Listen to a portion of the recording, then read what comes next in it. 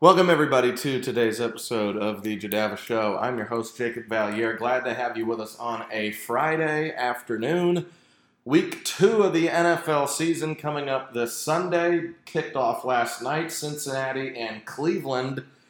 Okay, so talking about Bengals-Browns, right? We all watched the game. We all expected Cleveland to win. We all probably expected a lot of points to be scored because Cleveland's defense isn't exactly great. Both quarterbacks they have faced, Joe Burrow and Lamar Jackson, have thrown 3 touchdowns, no picks against the Browns this season. They don't have a great secondary, and we got exactly what we probably expected from Baker Mayfield. He was great early, started the game 13 of 16, 177 yards, 2 touchdowns, and we thought, Baker Mayfield, here he comes. Saw all the tweets. So everybody coming out and saying Baker Mayfield's back. And then what happens? Ended the game. I mean, he was pretty much invisible late down the stretch. He was 3 of 6 for 42 yards with an interception. I mean, the running game took over. That was the main story. They finally got Odell Beckham involved. That was the other story. The story wasn't Baker. Okay, and we all, you know, it happens every time we have a first overall pick. I remember for years, we tried to make Sam Bradford work, right? We tried to make Sam Bradford, who was the number 1 pick back in 2010, every year. This is the year that Sam Bradford will pop. And then he just kept getting hurt, or he'd play like 12 games, 13 games, and he'd be average all year. And then he bounced around team to team. In the span of 9 years, he played for 4 franchises. Was the number 1 overall pick. Kept getting traded, kept getting cut. It just never worked. You know, some players just don't work in the NFL. Sam Bradford never worked. And I really do believe that's the case so far with Baker Mayfield. Some players don't work, and I think that's going to be Baker. You know, this was a game last night. Now, I circled it on Baker Mayfield's schedule, and I said, if Baker Mayfield wants to be a Pro Bowl caliber quarterback in 2020, he's going to have to dominate primetime TV at home against the Bengals. One of the worst teams, if not the worst team in the NFL. He has to come out and look great. And he looked okay. 16 of 23, 219 yards, 2 touchdowns, a pick. Had a 111 passer rating. He wasn't bad. The passer rating looks really good. But late down the stretch, I mean, he always has to throw a pick. He's thrown 37 picks and 31 starts. That's not great. He's thrown 4 interceptions in his last 2 games against Cincinnati. That's not great. The Bengals have been awful. Okay, they've been terrible, and Baker Mayfield usually dominates them. I saw this number, and I was really astonished by it. Baker Mayfield in his career is 4-1 against the Bengals. 4-1, 12 touchdowns, 6 picks and 5 career starts against Cincinnati. That's really good. Outside of that, 9-17 record, 40 touchdowns, 31 picks. That's when he's playing teams not named the Cincinnati Bengals. 40 touchdowns, 31 picks in 26 starts. Whew. Not very good. Baker Mayfield with those 5 starts, 13 and 18, 52 touchdowns, 37 picks. Still not great, but still looks a hell of a lot better than who he is against everybody else. That's who Baker is. He's not a guy you can depend on long term. He's good. He's average. You know, I think the best comparison for him still is Case Keenum. Watching that game last night, do you think that Case Keenum could have done the same, if not maybe slightly better than Baker Mayfield yesterday? Case Keenum's more experienced. Case Keenum over the last 3 years has sort of been better than Baker Mayfield. The last 3 full years since 2017. Guess who's won a playoff game? Case Keenum, not Baker Mayfield. Guess who's been to the playoffs? Case Keenum. Guess who's been a reliable NFL starter for the last 3+ seasons? Case Keenum and not Baker Mayfield. Baker Mayfield, in the last 18 starts, has thrown 23 interceptions. Case Keenum doesn't do that. Okay, not a lot of guys do that. Jameis Winston does it, Phillip Rivers may do it, and Baker Mayfield does it. And no one's talking about Jameis Winston and Phillip Rivers like they're all-world quarterbacks right now. And we're certainly trying to hype Baker Mayfield up to be a world-class quarterback. Sometimes you just don't have it. That's what I saw yesterday. Cleveland should have dominated that game. They have too many weapons. Their running backs are insanely good. Nick Chubb and Kareem Hunt, those guys are legit. The Browns as a team are legit, and I think Kevin Stefanski is a heck of a lot better of a head coach than Freddie Kitchens. The chips are all in there. Literally everything is set right up for Baker Mayfield to succeed this season. And all he could muster up was 219 yards and 2 touchdowns, and he threw a pick against one of the worst teams in the NFL. The Bengals have no defense. Their offensive line is awful. And Cleveland's just better in every position except for one. In my opinion, watching last night, Cleveland has the advantage over Cincinnati in every single position, including coaching, except for quarterback. Okay, Baker Mayfield long-term is not going to be close to Joe Burrow. Let me talk about Joe Burrow. Joe Burrow was exceptional last night. Watching him, looking at the stats, 37 of 61, 317 yards, 3 touchdowns. I mean, 5.5 yards a pass, or not even 5.5 yards a pass. That doesn't look great, right? That's what the stats say. Joe Burrow is averaging 8.5 yards a completion. That's among the worst in the NFL. You can look at that. On the season, Joe Burrow, 60 of 97 for 509 yards. That is 5.2 yards an attempt. That is an 82 passer rating, but he's averaging 255 yards per game to start his career. The stats will tell you one thing. He's completing under 62% of his throws. The stats tell you, not accurate, not aggressive, not throwing the ball down the field, and not efficient. That's what the stats will tell you about Joe Burrow. But what I saw last night against the Cleveland Browns, Joe Burrow is a true gamer. That kid is going to be a stud in the NFL one day. And I never thought this way about Baker Mayfield when he was a rookie. I never looked up watching the Browns Baker's rookie year and thought, wow, they are going to be a juggernaut with this kid at quarterback. I still don't. Look, first of all, you got to take everything into context when you're talking about players. Okay, looking last night at the Cincinnati Bengals, I took everything into context. The Bengals may have one of the worst head coaching situations in all of the NFL with Zach Taylor. Looks in over his head. 18 games as a head coach, he's 2-16. Looks in over his head. Okay, and it's not like he's been bereft of quarterback talent. He had Andy Dalton, a 3-time Pro Bowler. He's got Joe Burrow, number 1 overall pick, reigning Heisman Trophy winner, as a rookie quarterback. He's had quarterbacks. They can't get anything right on the offensive line. That offensive line looked brutal last night. They couldn't stop anything. Joe Burrow was under siege his entire night. Looked like he was running for his life from Browns defensive linemen. It was embarrassing. They can't block. They can't block for Joe Mixon. They can't block for Joe Burrow. That is an embarrassing offensive line. In addition, they have no receivers. And don't give me A.J. Green. A.J. Green's 32 years old. He caught 3 passes last night for 29 yards. He was targeted 13 times.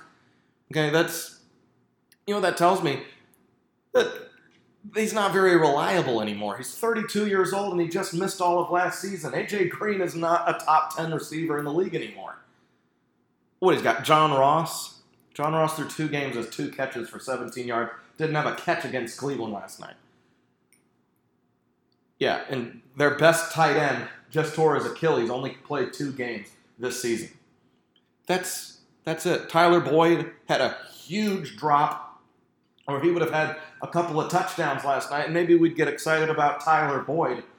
But they've got nothing.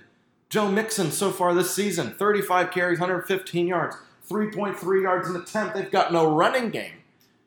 The best running back on that team right now, or the best rusher on that team, has been Joe Burrow. He's been his own best running back.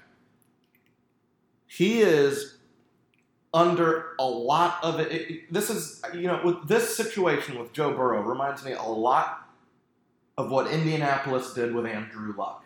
Number 1 pick. The team was 2-14 the year before he got there, and Andrew Luck comes in, and the Colts organization looked at Luck and said, "Here you go. Here are the keys to the franchise. Don't screw it up, kid." And he did well. I mean, that team went 11-5. Andrew Luck's a rare talent. And I'll take Andrew Luck as a prospect over Joe Burrow as a prospect. But Joe Burrow comes to Cincinnati, 2-14, worst record in the league, and the Bengals say, "Hey, we have no talent on this roster, or hardly any at all. Take it and run with it, kid. Take all the hits." I don't even know who their backup quarterback is. Clearly not good enough to beat out rookie Joe Burrow. They've got no coach. They've got no offensive direction. They've got no weapons.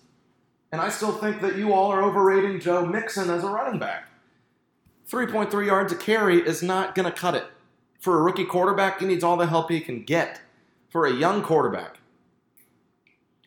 And Joe Burrow is being left out there to die behind that offensive line. He took 3 sacks, and he lost a fumble on a strip sack. I'm surprised it wasn't way, way worse. He got the ball out quick. He was making the right reads. He was throwing accurately. He had a few drops. But he had barely any time to throw it. That's why you look at, 5.2 yards of throw, 8.5 yards of completion. First of all, he's not getting any time behind that offensive line, and the Bengals are one of the worst teams catching the ball and running after the catch. And we place the blame on Joe Burrow for that. Joe Burrow should have at least gone to overtime against the Chargers last week. Was robbed of it by Randy Bullock. And then this week, that game shouldn't have even been close. Joe Burrow threw a couple of late touchdown passes to make it a 5-point game. He's an onside kick away from having a chance at the end on the road against a division rival in prime time. Say what you want. Okay, people will say what they want about Joe Burrow as a prospect, about Joe Burrow this and that. I know what my eyes saw from Joe Burrow last night. He was, in many respects, worth the number 1 overall pick. He's going to be a stud. The Bengals are going to win division titles with Joe Burrow and win playoff games with Joe Burrow. That is a fact. And if I'm wrong, you can call me out.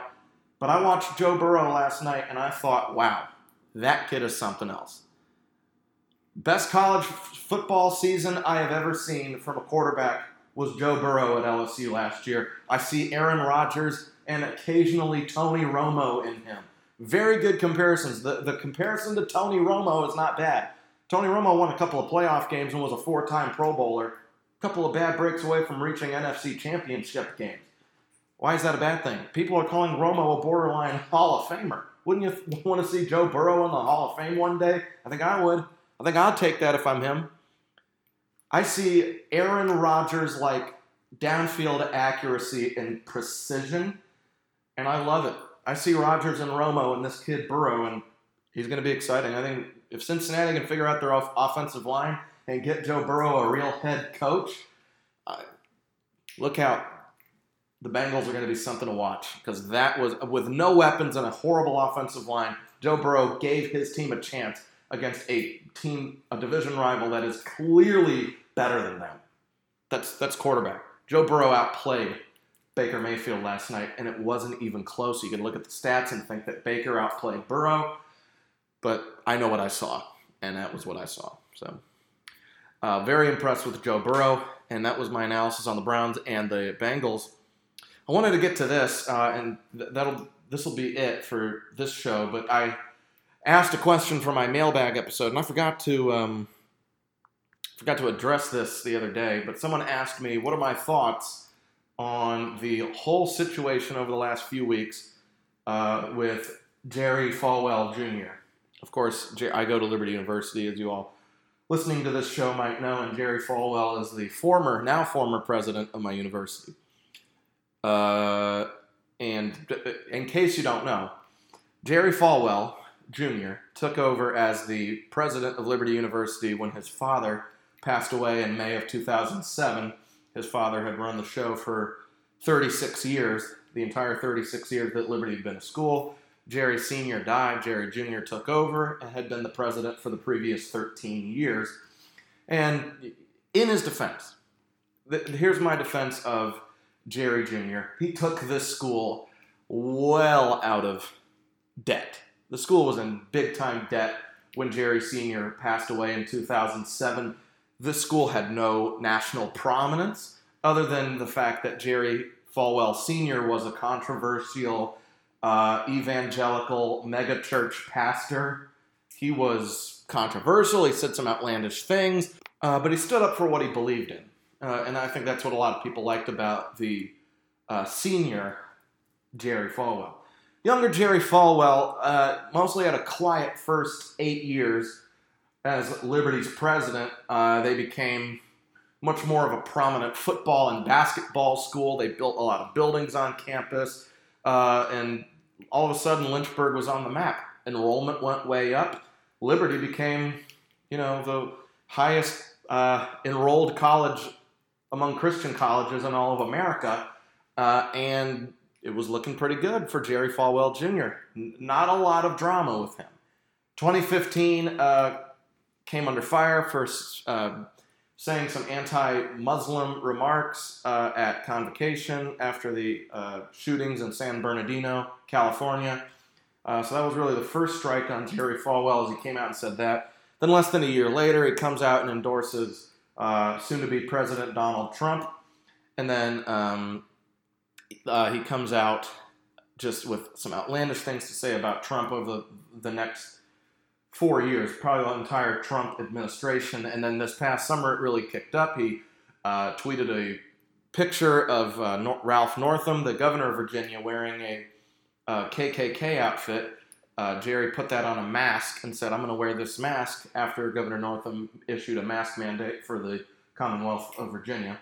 And then Jerry posted a picture of him with what looked like an alcoholic drink and his pants unzipped, with a pregnant girl who also had her pants unzipped on a private yacht.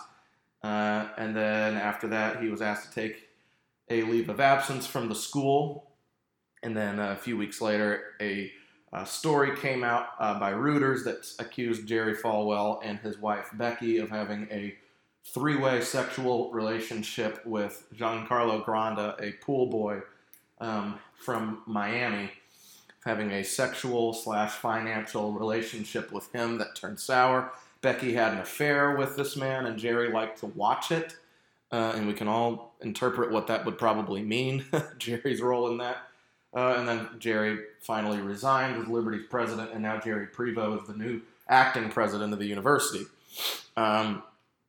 And then a report last night, and it was funny I didn't answer this a couple nights ago because there was a report last night that Jerry Falwell had actually, he fell down the stairs. He got drunk a few nights after he resigned as Liberty's president. He got insanely drunk, fell down the stairs and called 911, or Becky Falwell, his wife, called 911 and said that he was bleeding everywhere. He was incredibly drunk, didn't want to reveal that that her husband was Jerry Falwell because of what the news would do, but the news still got a handle of it. And it's just been a big mess. And so that's a little bit of background on that. So now my opinion. I've been going to Liberty University since the fall of 2017. I've loved this university for all 3 to 4 years that I have been here, living in Lynchburg. It's been great. I love the experience, and I love the people. I love the atmosphere that this place gives off, because it's not Lynchburg, Virginia, and Liberty University is not the same place that's depicted in the media as this Trump-wearing Bible Belt of America. It doesn't feel like that. It just feels like a bunch of Christians in one large community that want to be, I know it's cliche, but want to be champions for Christ. And the problem I've always had is Jerry Falwell. I've always had a problem with him.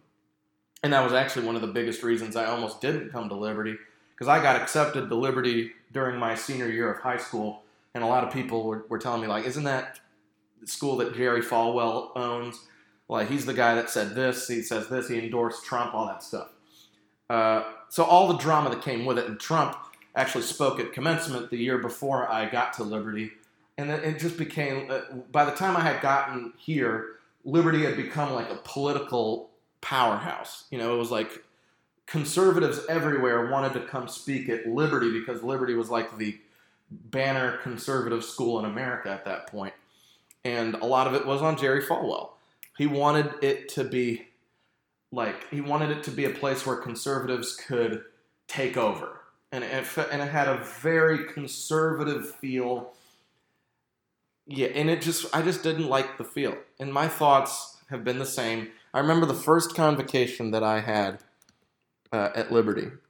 I came to Liberty. I can't remember who spoke at Convo, but I remember Jerry Falwell was there, and I got to see him in person. And I remember thinking he just sounded completely unprofessional, unrehearsed. He sounded as if he had either a stutter or he had been drinking or something like that. He just didn't sound like a university president, especially knowing how his father talked and articulated himself. His son, Jerry Jr., was just way worse. So I just thought, he doesn't sound very professional. That was my first thought about Jerry Jr. And then just the more that I heard things from my older classmates and hallmates and RAs, just made me, they were telling me stories about Jerry Jr., about how he was not present in the lives of the students. He wasn't active in the university. He was just, all he could do was meet with conservative politicians and try and uphold his brand. And the biggest problem I had is I felt like under Jerry Jr., Liberty was losing its Christian identity. And that was really what I think a lot of people took really personally, was that the loss of a Christian identity sort of did it. I think Jerry Falwell is a clown. I think his actions are inexcusable. And I think that they are completely out of line and worthy of termination. I think Liberty completely made the right decision getting rid of Jerry Jr. Because I've been advocating for Liberty to get rid of Jerry Jr. ever since the day I got to Lynchburg, because I thought that he has handled himself like a fool and given this great prominent university, such a bad representation of what evangelical Christianity is supposed to look like and what conservative Christianity is supposed to look like. It doesn't look like Jerry Falwell.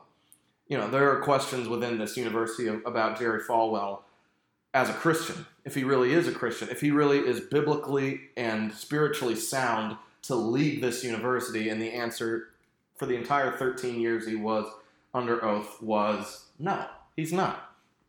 And his wife cheating on him. There are several reports of his wife having extramarital affairs, so she's not innocent either.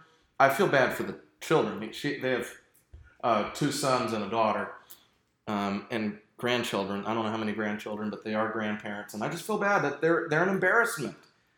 They have handled themselves in an embarrassing fashion.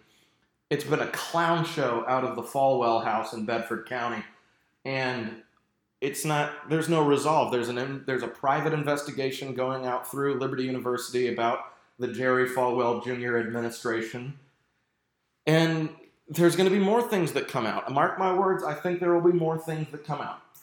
And it's sad, because I have always rooted for him. I've never liked him, but I've always rooted for him to succeed, because I live under his law, basically. I go to Liberty University, I'm a senior here, and I live under his rules. I live under his law. And I've always rooted for the president of my university to succeed, because if he succeeds, we succeed.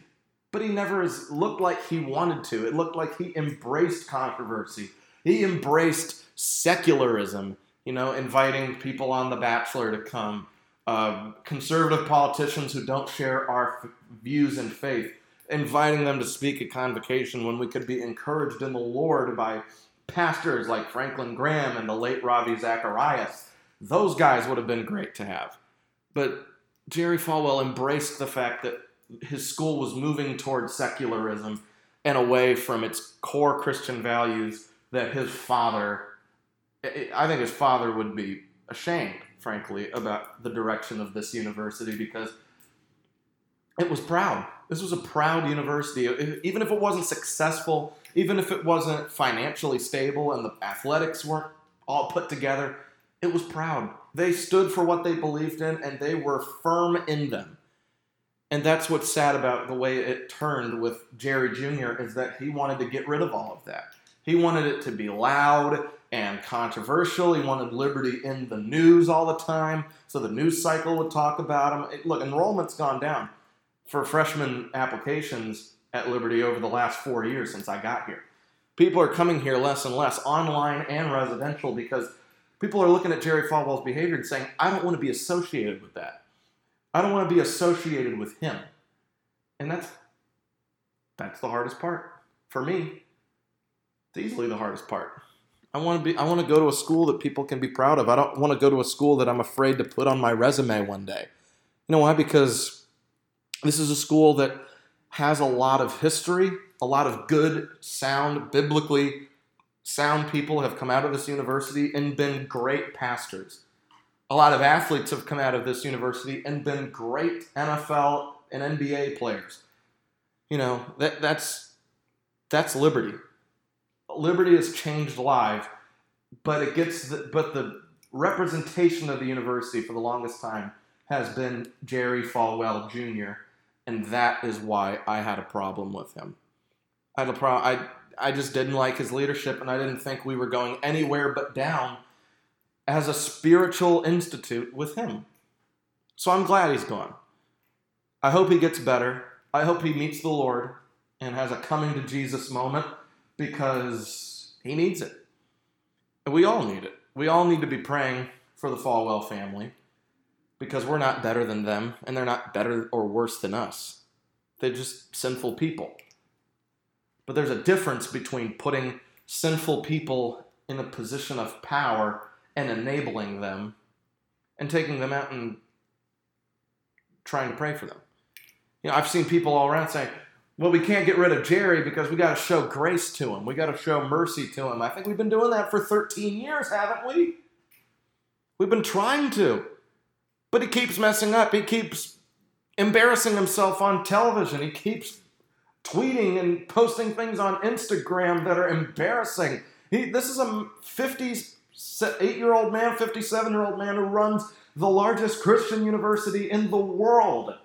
He needs to be held to a higher standard. Just like with anything, even if you don't agree. People are held to higher standards. You know, we talk about sports on this show. Quarterbacks are held to much higher standards than right guards are.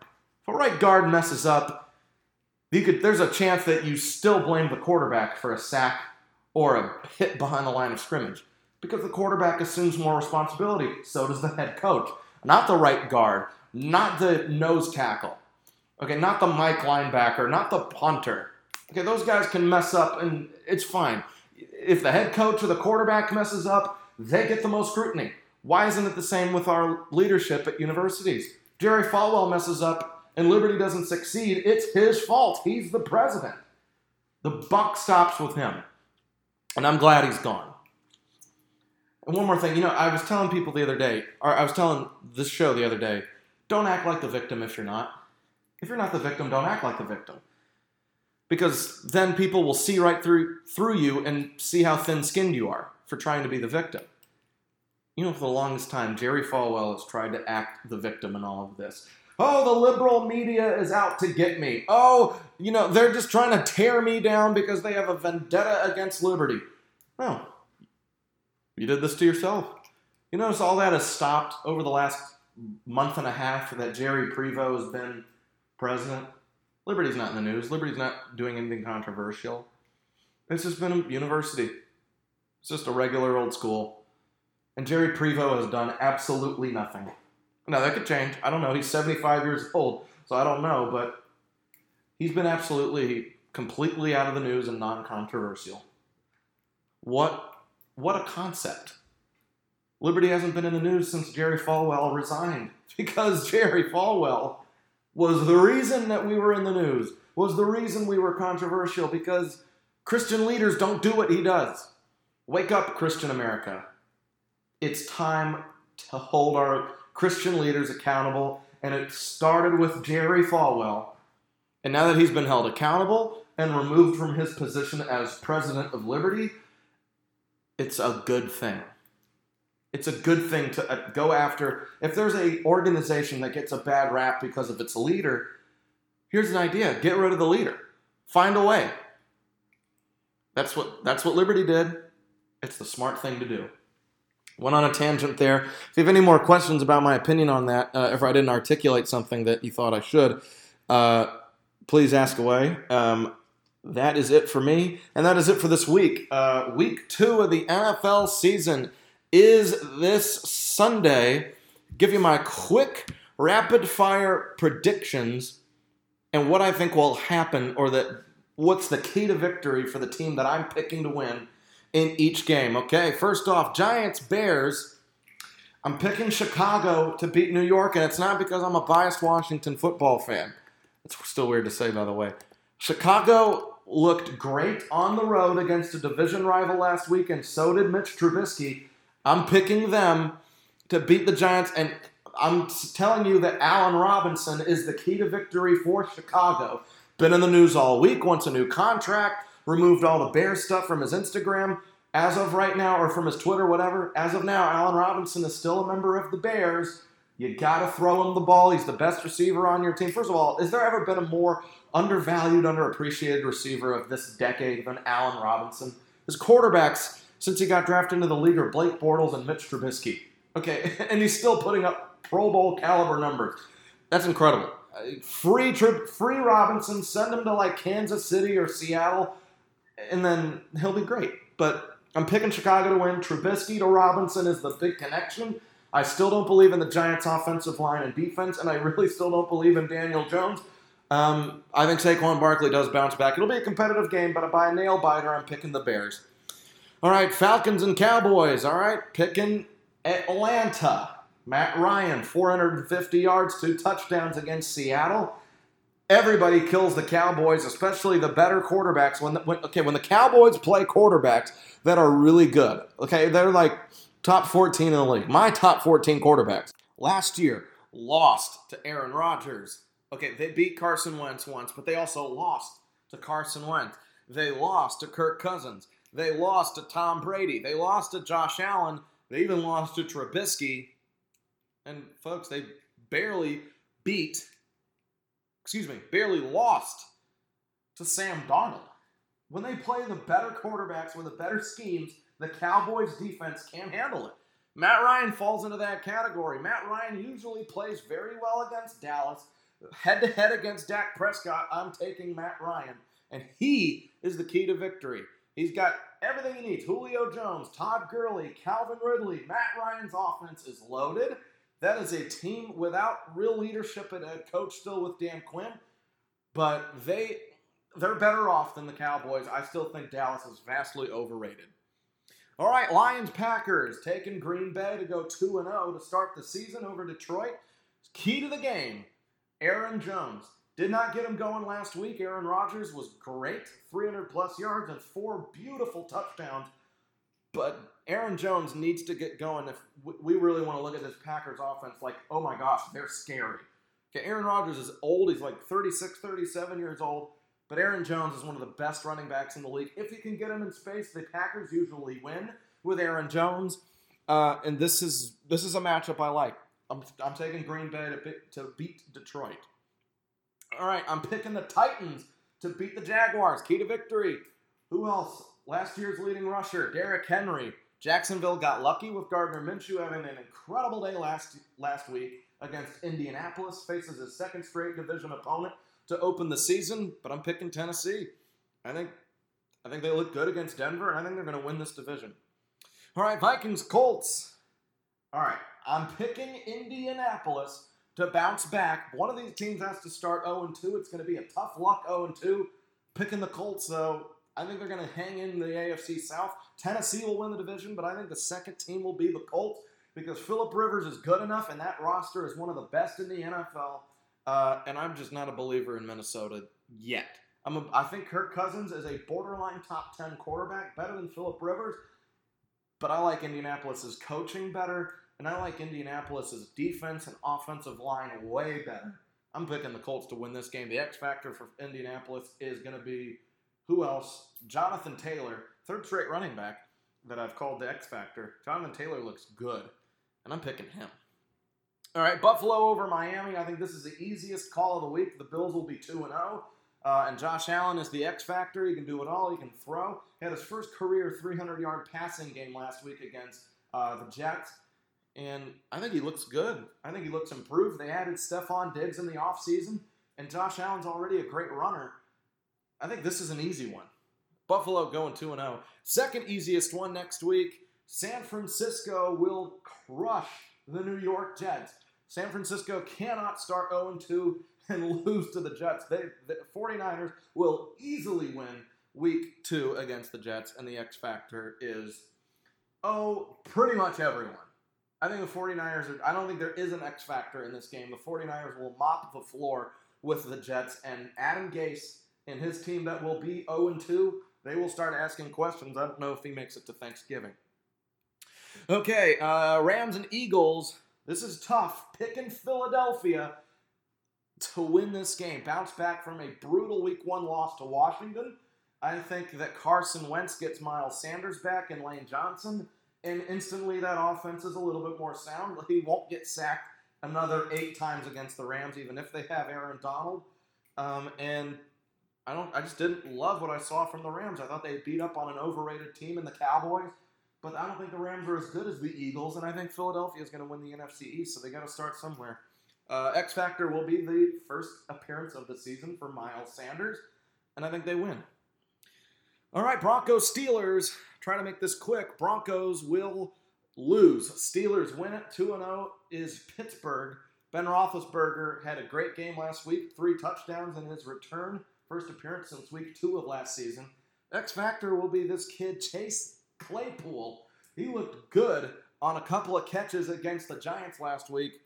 And I think Denver is a little bit susceptible to some number 1 wide receivers to sort of shut them down. They did that to A.J. Brown last week, which means the other guys like Claypool and like Deontay Johnson will get their opportunities against the Broncos. Real quick, Buccaneers beat the Panthers. That's a pretty easy one. Tom Brady's the X factor, but more in depth, it's going to be Mike Evans in his first really healthy game of the season. Evans catches a touchdown or 2, and the Bucs blow out the Panthers. All right, the 4:30 games. Chiefs beat the Chargers. X factor, Tyreek Hill. Tyreek Hill looks really good. They have plenty of weapons. Someone's got to catch it, and Tyreek Hill is the fastest player in football, and Patrick Mahomes has enough arm to get it to him wherever he is on the field. Ravens beat the Texans. That's an easy one. X factor is tight end Mark Andrews. Got a couple of touchdowns against Cleveland last week. Texans don't have a great defense, and they don't really defend the tight end really well. Just ask Travis Kelce from a week ago. Washington and Cardinals. I'm going to be a homer and pick the Washington football team to start 2-0. Kyler Murray is about all they have on that team. Him and DeAndre Hopkins, that is not a pretty defense, and that is just not a pretty offensive line, and Washington has the best D-line in the league. They got Carson Wentz for 8 sacks last year, and Carson Wentz is not exactly a statue in the pocket.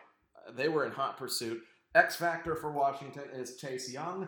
Let's see, he got a sack and a half and a forced fumble in his NFL debut against Philadelphia last week. I like him against Arizona. I like Washington.